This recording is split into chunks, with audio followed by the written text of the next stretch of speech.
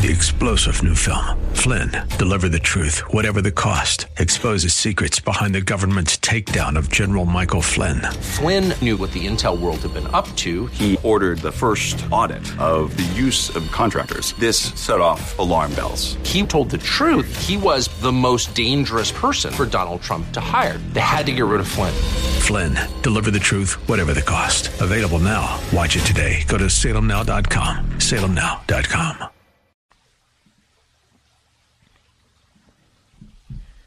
George Brocker back with you here, 710 KNUS. It is hour 2 of 4. Charlie Kirk at 10. Dennis Prager after that. I still haven't figured out the morning show, though, that we've changed some things around, and we gave someone an hour here, and we got rid of an hour there, and one thing leads to another, and then it's Seb Gorka, and then it's Brandon Tatum, and then we go live and local back here again tomorrow at 6 a.m., as you know, since October the 7th. Tons going on over in Israel between Hamas, the Palestinians on the Gaza Strip, and the IDF, Israeli Defense Force. Our guy on the ground throughout all of this has been Neil Dobro. He is a former Denverite, current resident of Israel. I don't even know if he has plans on coming back, by the way, but he has been actively engaged in this, not just as someone on the ground there, but as someone trying to make a difference. He has taken time out of his evening over there to be with us yet again. Neil, thanks for joining us. Thank you, George. Thanks for having me. You've got a lot to talk about, things that you've done. In fact, you've even gone down to what you described to me, at least in your text, as the Gaza envelope. What is that, and why were you there? So the Gaza envelope are all the communities around Gaza itself, and they were the ones that were hit the hardest by the invasion on October the 7th. So we went with a group called Unity Warriors. Your listeners can look them up on the internet. They give equipment and supplies to the troops. So, for example, now they need winter clothing, and we took down 200 trauma kits, emergency trauma kits, that literally saved lives of soldiers. And if your listeners want to participate in that, I'll be glad to send you a link of where they can do that, or they can go online. But that was our mission. Went down with Rich Sokol, actually, and with some Unity Warrior people, and we delivered the supplies.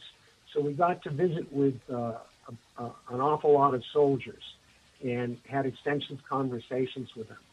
And I can report to you that their spirits are very high. They're locked into their mission despite the losses. They feel we thank them for serving, and they thanked us that they had the privilege to serve. So it was great to see them. We learned for sure they don't want to kill Palestinian civilians, but everybody is suspect down there. We heard of the story of a woman who came out with her baby and a white flag and came towards the soldiers to surrender. Soldiers went out to aid her, and it was a Hamas trap. And they opened fire, and soldiers got killed. I heard as many as 10 soldiers got killed. Oh, boy. And the IDF has moved civilians to a safe zone. Hamas has moved into the safe zone and started firing rockets at Israeli civilians, just to put Israel in the position of having to kill people to get to those rocket launchers. And that's a dilemma for the soldiers, I can tell you. Yeah, I'm reading this. Neil, if you haven't looked at this, it might give you a different perspective of what's going on over there from a little bit higher level. There's something called the Institute for the Study of Warfare. If you just go to understandingwar.org, they go through on a daily basis kind of the major movings of IDF and Hamas and all this other stuff. And they've talked about a couple things. One, the big one that I saw here was they make reference to a Wall Street Journal revelation of the intricate tunnel system that Hamas had developed in and around Gaza. I'm going to mispronounce the name of this place, but you tell me if I'm close. It's B-E-I-T. Is that Beit Lahia? Beit Lahia? Yes. Beit Lahia. Yes. They've said that in the Gaza Strip that the IDF has located about 1,500 tunnel shafts and routes in the Gaza Strip since the beginning of the ground operation. That's just since the beginning. And they use those shafts to pop up and snipe at the soldiers and do exactly what you described right there. They also create the environment in which the IDF can't launch a typical ground campaign against a uniformed, known opponent. I mean, these people by design are, as you pointed out, trying to create scenarios where they're intermixed with the civilians. And there's only a couple options, and that is do nothing or do something that puts civilians unintentionally at risk. Right. That's exactly right. And the blame for all of that doesn't lie with the IDF, the Israeli Defense Forces. It lies strictly with Hamas, who puts their own people in danger. We heard of stories of tunnels being found under babies' beds and in kindergartens and certainly in hospitals, under mosques. Unbelievable. Right. And unbelievable. Hamas. I'm sorry to interrupt, Neil. You had also said, I want to talk about what an end game looks like here. I'm over here, back where it's relatively safe, and all I hear about are the growing cries for a ceasefire, ceasefire, ceasefire, ceasefire, all this nonsense disconnected from the reality that a ceasefire with a functional, even existing Hamas can provide nothing by way of lasting peace, meaningful peace. But that's what I hear. When you're over there in Israel, what is being told to you about how this thing resolves? Well, you know, there are various opinions and nothing has been set firmly. But I can tell you that among everybody that I speak with, there's a resolve to finish this thing. Look, it's like if you had a cancerous tumor and your surgeon went in and said, well, I got 60% of it. You know, there was too much blood, too much bleeding, whatever. I couldn't finish the job. You know what's going to happen. The tumor will come back. That's right. But nobody said after Dresden, Hitler's had enough. We don't have to remove him from power. Let's just let him be. What was the negotiated peace with the Nazis going to look like? How? Right. I mean, this is crazy. Right. You can't negotiate with people who want to kill each and every one of you, each and every Jew. And then, by the way, after they kill Jews, Christians are the next target.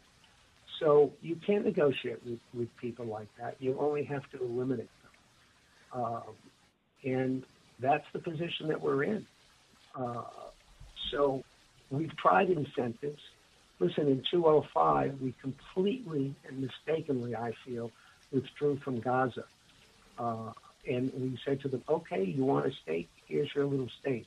See what you can do. And we left them with millions of dollars worth of the most advanced greenhouses in the world to start an economy. There was all kinds of aid, all kinds of business incentives for them. And what did they do? They elected Hamas.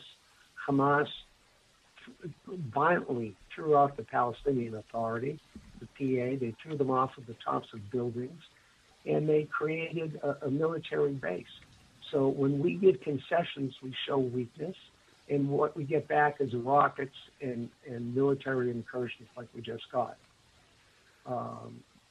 We can, and I think people in Israel have realized it. There's some polls show a 44% shift to the right in the political views of people here. Now, you know, that the world doesn't get it, and even people in the United States don't get it. We don't have another choice. We cannot live with Hamas, and we can't trust our security to other people, certainly not to the UN. The UN was supposed to push Hezbollah, and they didn't do it. And Neil, let me ask you this then: how does this? What are they telling you? Is there a calendar they give you that we hope to be done by X number of months or weeks? Or I read somewhere that Netanyahu's talking about hey, settle in for the long haul. What does that even mean? And does Israel believe, and is it willing to persist in an environment in which world opinion, and I don't know that this is really happening, it's just the sense from the reporting, continues to shift towards, hey, we need to end this now. We need to figure out a way to get some sort of a peace with these monsters who behead babies. Right. I think that there's resolve to finish it. We don't have any other choice. We can't live with them in power. So we have to persevere. And when they're talking now, I've heard people talking about it's going to take a year. Not at this level, but in fact, we're probably scaling down a little bit now. But however long it takes, we're going to occupy Gaza. We're going to make sure that no military force, such as Hamas or anybody else, can rise up to threaten the Jewish people and threaten the nearby towns like the ones that we were in last week. We really have no other choice, and I think there's great resolve to finish it. So I see it being low level for a long term, and somebody will have to come in and redo the education system, which under the UN has taught the Palestinian children terrible things, genocide. You know, they teach them, if I kill 3 Jews and Muhammad kills 4 Jews, how many Jews are dead? That's math.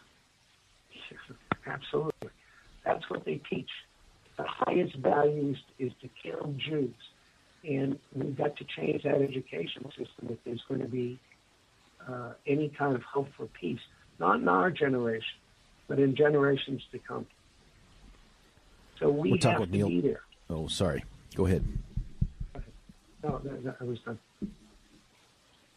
No, I was just saying we're talking with Neil Dobro, our guy on the ground in Israel. Neil, you've got some other things you're going to be doing, too, in the near term. What is that?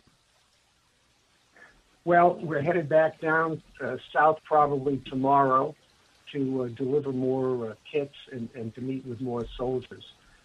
We saw this last trip, and we're going to visit Kfar Aza, which is the scene of one of the worst atrocities. There were 3 very, very badly hit southern communities. Many were hit. But we're going to visit that again. We saw amazing things there, burnt-out houses. And when I say burnt-out houses, the residents were inside, and they were burnt to death. We saw in some of the houses dishes still in the sink and laundry in the dryers. We know that women were right there in front of their families, and beheadings were done by Hamas with garden hoses. So we want to be there to witness history so that when people say that it didn't really happen or it wasn't, well, we know that we were there. We also visited the scene of the Nova Music Festival, where Hamas came in when they did their invasion, and through their drones, they spotted this music festival of young people going on. And they went in and they murdered hundreds and hundreds of young people and gang raped the women. So it was very powerful being there. We saw posters of the kids who were killed. We met with parents of kids, parents of kids who had been killed in the murder, and we spoke with them. And there's a feeling of disbelief. Israel will never be the same after October 7th. So, how do you think? What are the lingering differences it's going to leave with Israel? Well, I think that the blind hope, the blind faith of being able to have a 2-state solution and live peacefully with our Palestinian cousins, that we could do that is off the table. We can't. And I think that will linger. I don't think we're going to fall for it. So this idea of a ceasefire only helps Hamas, only helps them to regroup. So we're not going to give in to a ceasefire.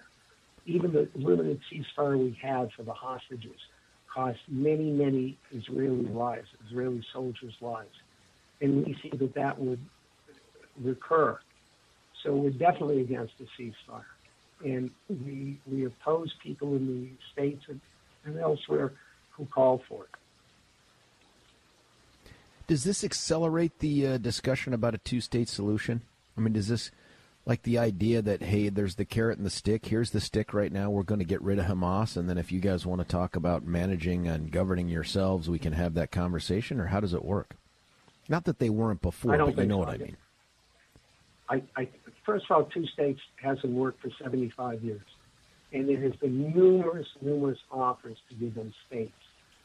Starting in 1948, during Ehud Barak's term as president back in the early 2000s, we almost begged them to take it, gave them 99% of their territory, every offer has been refused, and every offer has been met with more terrorism. I think that the discussion of two states is off the table, at least in this generation. What has to happen is what happened in Germany after World War II, where you had a process of denazification of Germany, and I think that's what you have to do. These people, Hamas, who carried out these atrocities, are worse than the Nazis. Clearly, they have genocide as their intent, and the Nazis, at least, were ashamed of what they did. They murdered Jews, but they went home at night and got drunk and hid what they did. Hamas, on the other hand, filmed the whole thing with GoPros and are proud of what they did. And we have conversations. We've intercepted conversations. One Hamasnik calling up his father. Father, look what I did today. I killed myself 10 Jews. And he's proud of it. Jeez.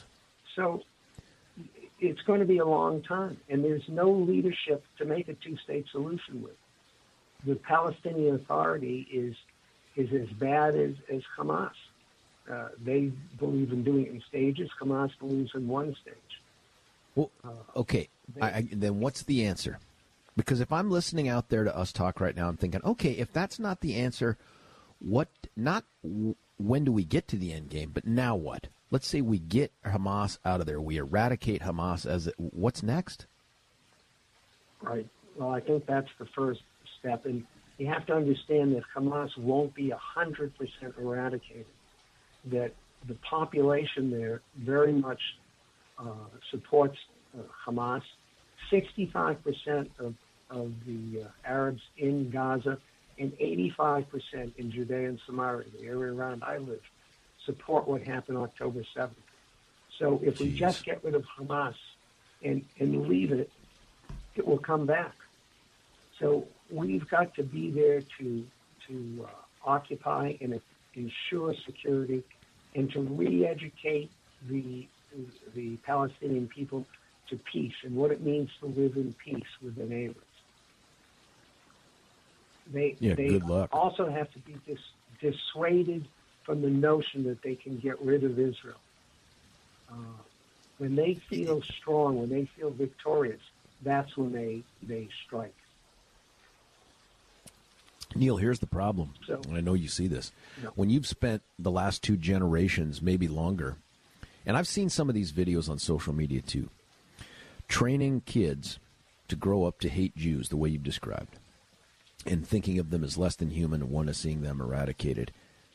Once you've done that to in essence, the intellectual DNA of a generation or 2 generations, you can't negotiate that away. I don't know how you fix that. I'm not sure how we did it with the Nazis and the Germans post-World War II, but it feels like this is going to be a couple generations at a minimum from being close to a place where you can talk about what peaceful coexistence looks like.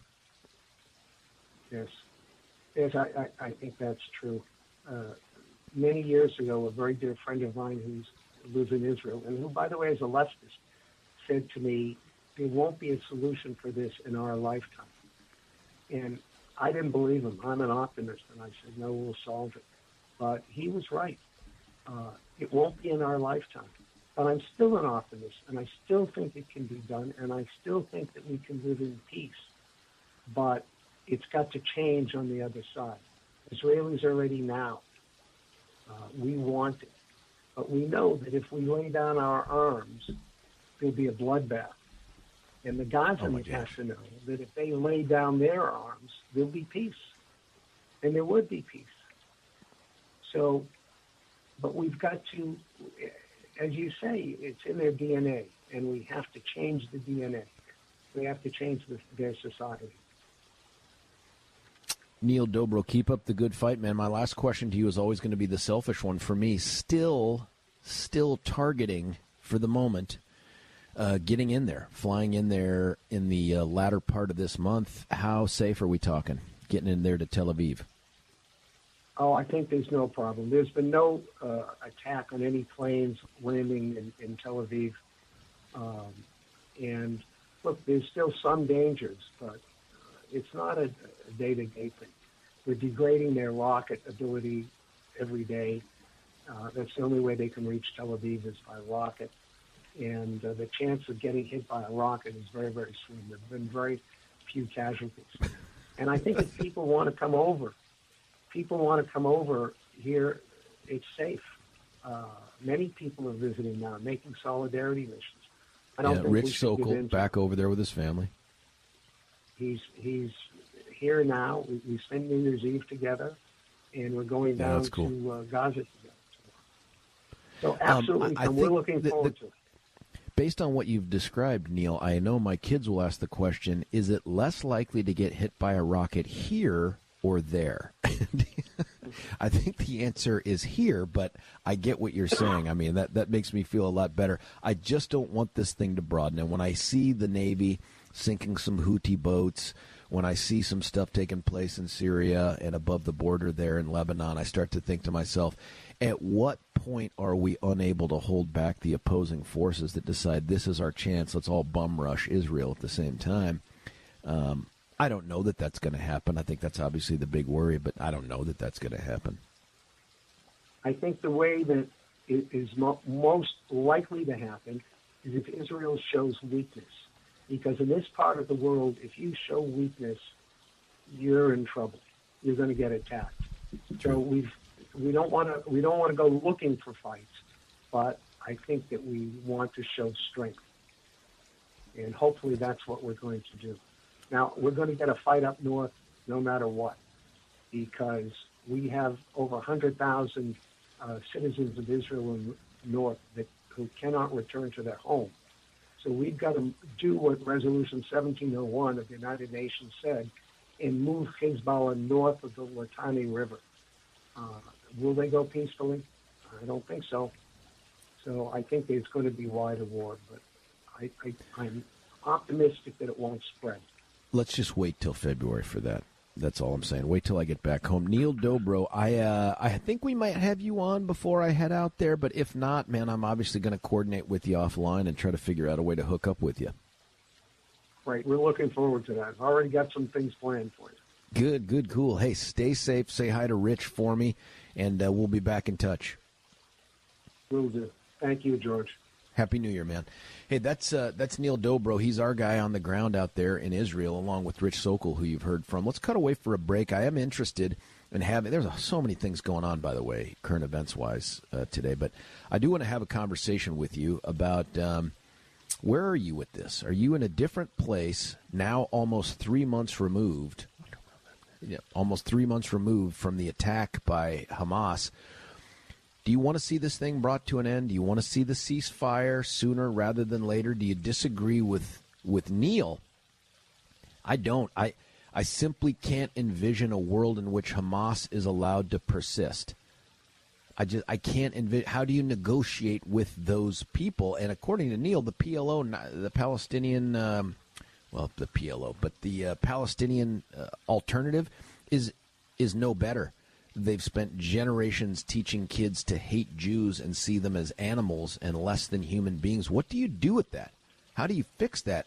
To me, this is a horrible tragedy in that there are clearly Palestinians who are not Hamas who are victims of what's taking place here. But I don't see them as victims of the IDF. There is no alternative. If you can think of an alternative to the IDF moving into Gaza and through Gaza to clean out Hamas, a meaningful solution to this, call me and tell me what it is. 303-696-1971. 303-696-1971. We'll check the text as well.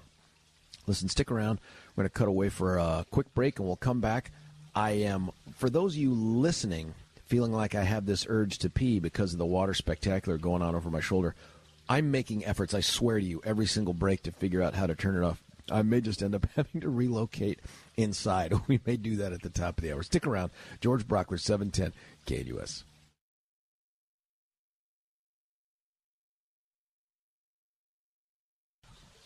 George Brockler back with you here, 710 KNUS. My thanks to Neil Dobro from Israel, giving us the update on everything going on there. For those of you that watched the ball drop on New Year's, I did, from New York, they had Green Day. A couple thoughts on that. One, a little bit of controversy. I'll mention that second. First, these dudes, and I told Billy this off air, these guys don't look like they're in their 50s. And for a guy that's in his 50s, that I'm seeing myself on camera right now, and I'm like, what have I not done with my skin that I should have? Because these guys, none of them look any different. None of them look really much different than they did 30 years ago. Yeah. I mean, when they were... Yeah, what money, extra time, and lots of good skincare will do for you. Yes. Is it too late? Can we not reverse it? Because these guys look great, and they sound really good. They sound strong. Yeah, they do. Yeah, it's too late for me, not for you. You still have hope. Mine, no. I don't think so. I don't think so. Mine's genetic. Yeah. But the other thing they did that was controversial was they slipped in a line about MAGA into their song. Yeah. And it's not the first time they've done it. I did a little research on it. Apparently they've done this before, but it created some controversy, and I guess I get it. Why? Get it how? Why I get it. Why in did terms everybody of get all butthurt? What was the reason? Why? No, I'm not butthurt by it at know, all. but a I'm lot just of saying people I did. can get how people that are watching, the Dick Clark's ball drop.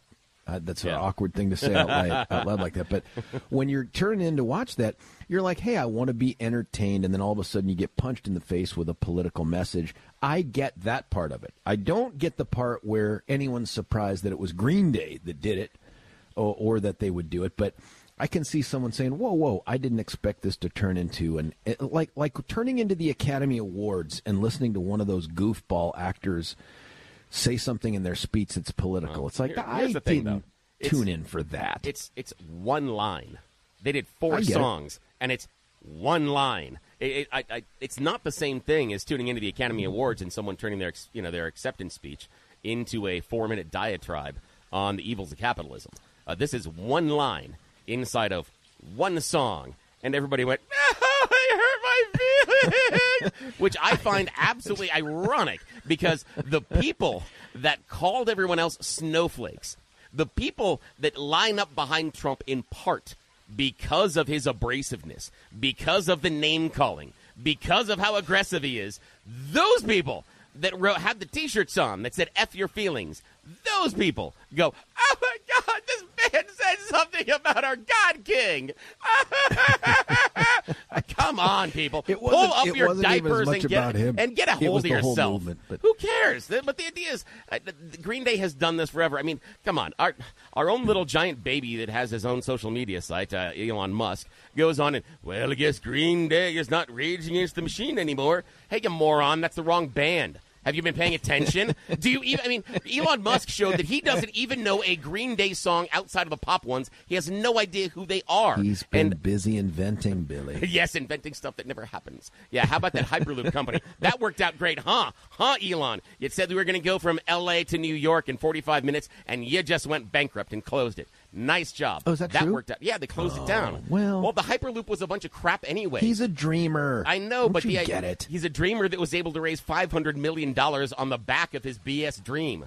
Yeah, good job, guys. Nice job. It seems like you and I ought to one. be able to at least raise $50,000 on the backs of our crappy dreams, at least, middle-class dreams. My chance of being a snake breeder. No, but the idea is, with Elon, Elon goes out there and he gets mad at Green Day. Oh, now they're this. Have you paid attention? Green Day has always been a little bit, anti-political as far as establishment. I understand you want him to take shots at Biden. However, they do seem to be more liberal. That's kind of the punk ethos. Do Honestly, we remember? It just didn't bug me. Yeah. It just didn't bug me. I get it. I understand why people can be disappointed or upset. And in part, Green Day didn't do it because it was nothing. They did it because they thought it was meaningful to do it. Yeah. And so we can't diminish it all the way of like, it was just one line.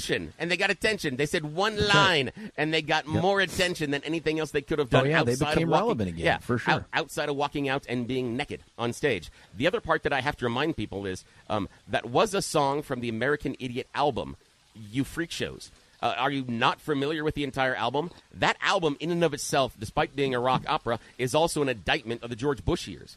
That's what it is. At the core of that entire message is an indictment of the George Bush years in America. And then we're surprised that they changed one of the lines in the political song to be relevant today? Really? Yeah. Again, you people, stop criticizing them if you're not paying attention to the band. You can get mad, but you can get all butthurt, but it just shows that you don't know what you're doing. You're talking out of your rear end. I mean, Elon Musk showed that he has no idea what he is doing as far as commenting on either pop culture or on Green Day. That he has no relevance as far as the band. So Elon will be in the news a lot, I imagine, this year. One other thing. Again, this has become... Post that first segment in the 7 o'clock hour, Billy. This has become a bit of a free-for-all potpourri of news because you referenced Elon. Something else happened, not favorable for him. He had sort of reached out to Mr. Beast, who we had mentioned last week at some point, and suggested, hey, why don't you put up some of your videos here on X? Yeah. And Mr. Beast said no. He said, listen, you can't possibly come up with a fraction of what it costs in terms of monetization, a fraction of the cost of what it takes for me to produce these things. So when you get that fixed, give me a call. That was in essence what he said. A lot of the reports just seem to be like, hey, he rebuffed him. It was sort of rebuffing, but it wasn't like, I hate you, Elon. It was, your platform doesn't generate money, and that's how this thing gets funded. I can't do this for free. Yeah, Mr. Beast is incredibly savvy based on social media, and he looked at how big Tucker Carlson's show has become and went, hard pass. Tucker Carlson's show, it's not big. Nobody cares. So that's the lesson here. Because you remember, a number of months ago, Tucker was leaving Fox, and they're like, oh, my God, he's on the X. He's going to be amazing, and he's going to... Now he's irrelevant. He is largely irrelevant. That's what has happened. Really? Yes. When is the last time that you've heard anything? I haven't seen it on there other than clips. No, I haven't never watched the whole show. I know, but when is the last time that you have seen anything that Tucker has done or interviewed that's anything other than just laughable at this point? Where is he advancing the conversation as he used to on Fox? UFOs. Where is he again?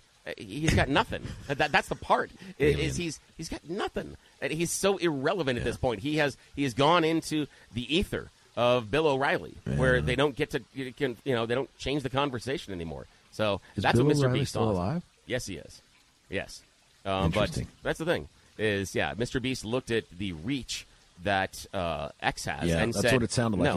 It was all like, hey, Yeah. I can't make it on what you can generate. I just YouTube- can't. These videos cost millions. Yeah. You can't produce enough revenue to justify it. I think YouTube is the number 3 largest social platform. If not, it's in the top 5. What? Yeah. If not, X isn't even in the top 15. What's 1 or 2? I think Facebook is 1, and I think Facebook is 1 or 2, and then there's the Chinese, whatever the thing that they do. TikTok. It's the same thing. Yeah, TikTok's up there, but I think that's why I'm not sure if it's 4 or 5.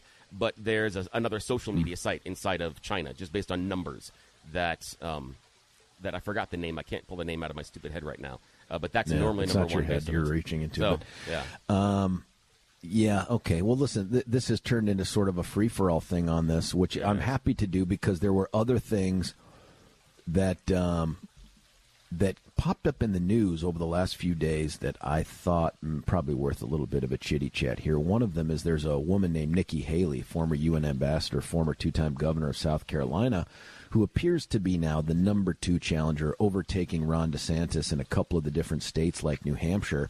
Now, granted, she's still way behind the DJT, but she did a couple things last week. We didn't really talk about them, but I think they're important for a conversation to have about what's coming for us in the future here. I mean, by this time next year, think about that, Billy. By this time next year, we'll be talking about whoever the president-elect is And at this point, I don't know. The decent money could go on either one of these guys, but I think Trump could do this thing. We'll be talking about that. But until then, we're on the road towards this. And one of the things that Nikki Haley said was that she didn't think that the Civil War was, initially she said she thought that the Civil War wasn't about slavery. That turns out to have been in conflict with a whole lot of things, including history itself. But she ended up retracting that and then coming back and saying, yes, states' rights, but when the states' rights being exercised are the states' rights to own people and stuff like that, you feel like, okay, maybe slavery was part of it. But here's the one I wanted to chat about. Billy, I don't know if you saw this or not, but she came out and said in advance she would pardon President Trump if he was found guilty. And this is when she was getting bludgeoned by that 9-year-old boy. Do you remember that? I think we talked about that last week. Yep. That 9-year-old boy, the plant, Adam, who showed up and said, Mom and Dad told me to say you're just like John Kerry. Yeah. And then he asked her if she would pardon Trump. You and I mentioned this a long time ago when these indictments came down. This was going to become part of the litmus test as these candidates who are trying to defeat him for the primary are working their way through the country. And sure enough, here it is. It shows up, and Nikki Haley gives the answer, yes, I will pardon him. And it's the first huge misstep other than the slavery thing where I'm like, dang it, why did you take the bait?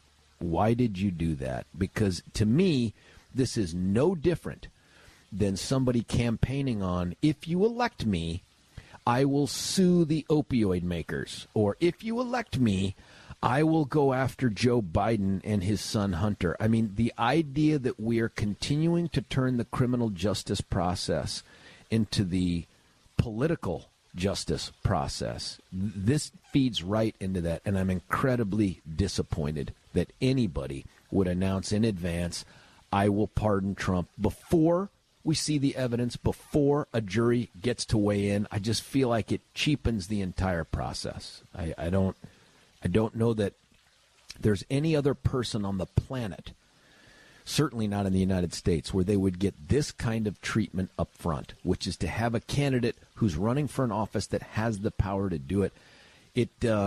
I'm telling you, it's just another nail in the coffin of the criminal justice system. People are already, as you know, texting in the show, calling in the show, the FBI, bad to the bone, burn it to the ground. Vivek Ramaswamy saying that he is going to instantly eradicate that. Like, what was it the other day? He tweeted out something like, I'm going to do away with the ATF and the DEA and the FBA and the FBI, and we're going to start over. I'm like, which day? Like, what day are you doing that? Is it like your first? But all of this is part of the broader narrative that we simply can't trust the criminal justice system anymore. And I'm telling you, folks, you take that plank away, there is nothing left. We devolve into anarchy because there's nothing left. If you can't trust to be able to pick up the phone and call the police or call the sheriff, and I don't think this applies to the sheriff yet. And I say yet because this political thing is like a disease. It's like a virus. It does not stop. But I'm interested in having the conversation with you. Does it make sense to you that a candidate should have to pledge the willingness to pardon Trump as part of this process of winning the nomination or at least being competitive? And I'm going to put my cards on the table. I'm absolutely opposed to it. And it has nothing to do with my perception of the strength of these cases. It has nothing to do with my perception of the man himself. It is the process, and you simply don't use a campaign as a vehicle to promise an outcome when it comes to the exercise of prosecutorial discretion. Any person that tells you, I will prosecute this person or entity, or I will pardon this person or entity as an effort to try to win your vote, you should shun them immediately. Do not vote for that person. They are bad for America. And now here I am stuck saying, I like Nikki Haley. I do. I think she'd be a great alternative. But damn, you just can't do that. And when Trump comes out and says, I'm going to go after Biden, I'm going to go after, I'm like, no, how can you support a person that does that as a vehicle to get elected? Am I wrong there? Is that what you want to see out of candidates now? 303-696-1971. My name's George. This is my show. You're listening to 710 KNUS.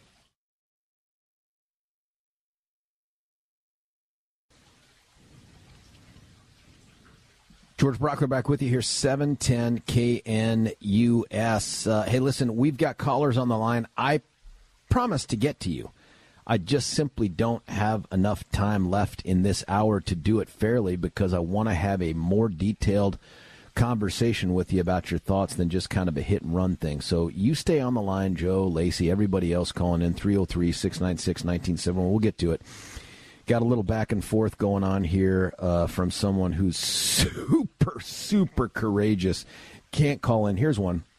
So much to discuss, but to keep piling on Trump without talking about all the things going on in D.C. and Biden is painful. I said, what's your chosen topic? He doesn't have an answer, but says Brockler blames his losing AG on Trump and won't man up and own his own failure is obvious. That is a great topic, but it's actually not accurate. So I said, hey, man. Call in. Have the courage. You've got the accusations. Let's put them to the test, but only if you have the guts. I have an actual legitimate job. EITH, which I think is with responsibility. So apparently only the time to listen and complain by text, but can't pick up the phone and man up. Says one day on vacation he'll call in. I won't hold my breath. But that's what we exist here for, folks, is to have conversations on the phone.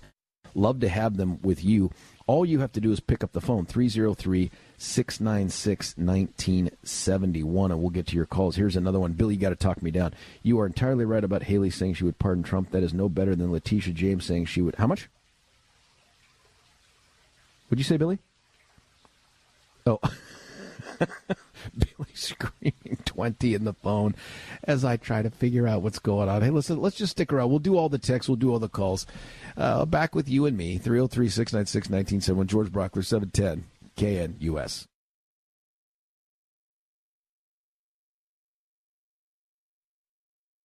Three-star General Michael J. Flynn, head of the Pentagon Intelligence Agency, knew all the government's dirty secrets. He was one of the most respected generals in the military. Flynn knew what the intel world had been up to. He understood its funding. He ordered the first audit of the use of contractors. This set off alarm bells. The explosive new documentary, Flynn, Deliver the Truth, Whatever the Cost, uncovers the facts behind this scandal. Flynn told the truth. He was the most dangerous person for Donald Trump to hire. I find out the worst enemy that I'm going to face in my life is right here in America. They took my assessment and they wanted me to change it. And I was like, I'm not changing it. They had to get rid of Flynn. With in-depth interviews, archival footage, and never-before-seen personal records of the man behind the headlines. I just felt like I was drowning. Flynn, Deliver the Truth, Whatever the Cost. Available now. Watch it today. Go to salemnow.com. salemnow.com.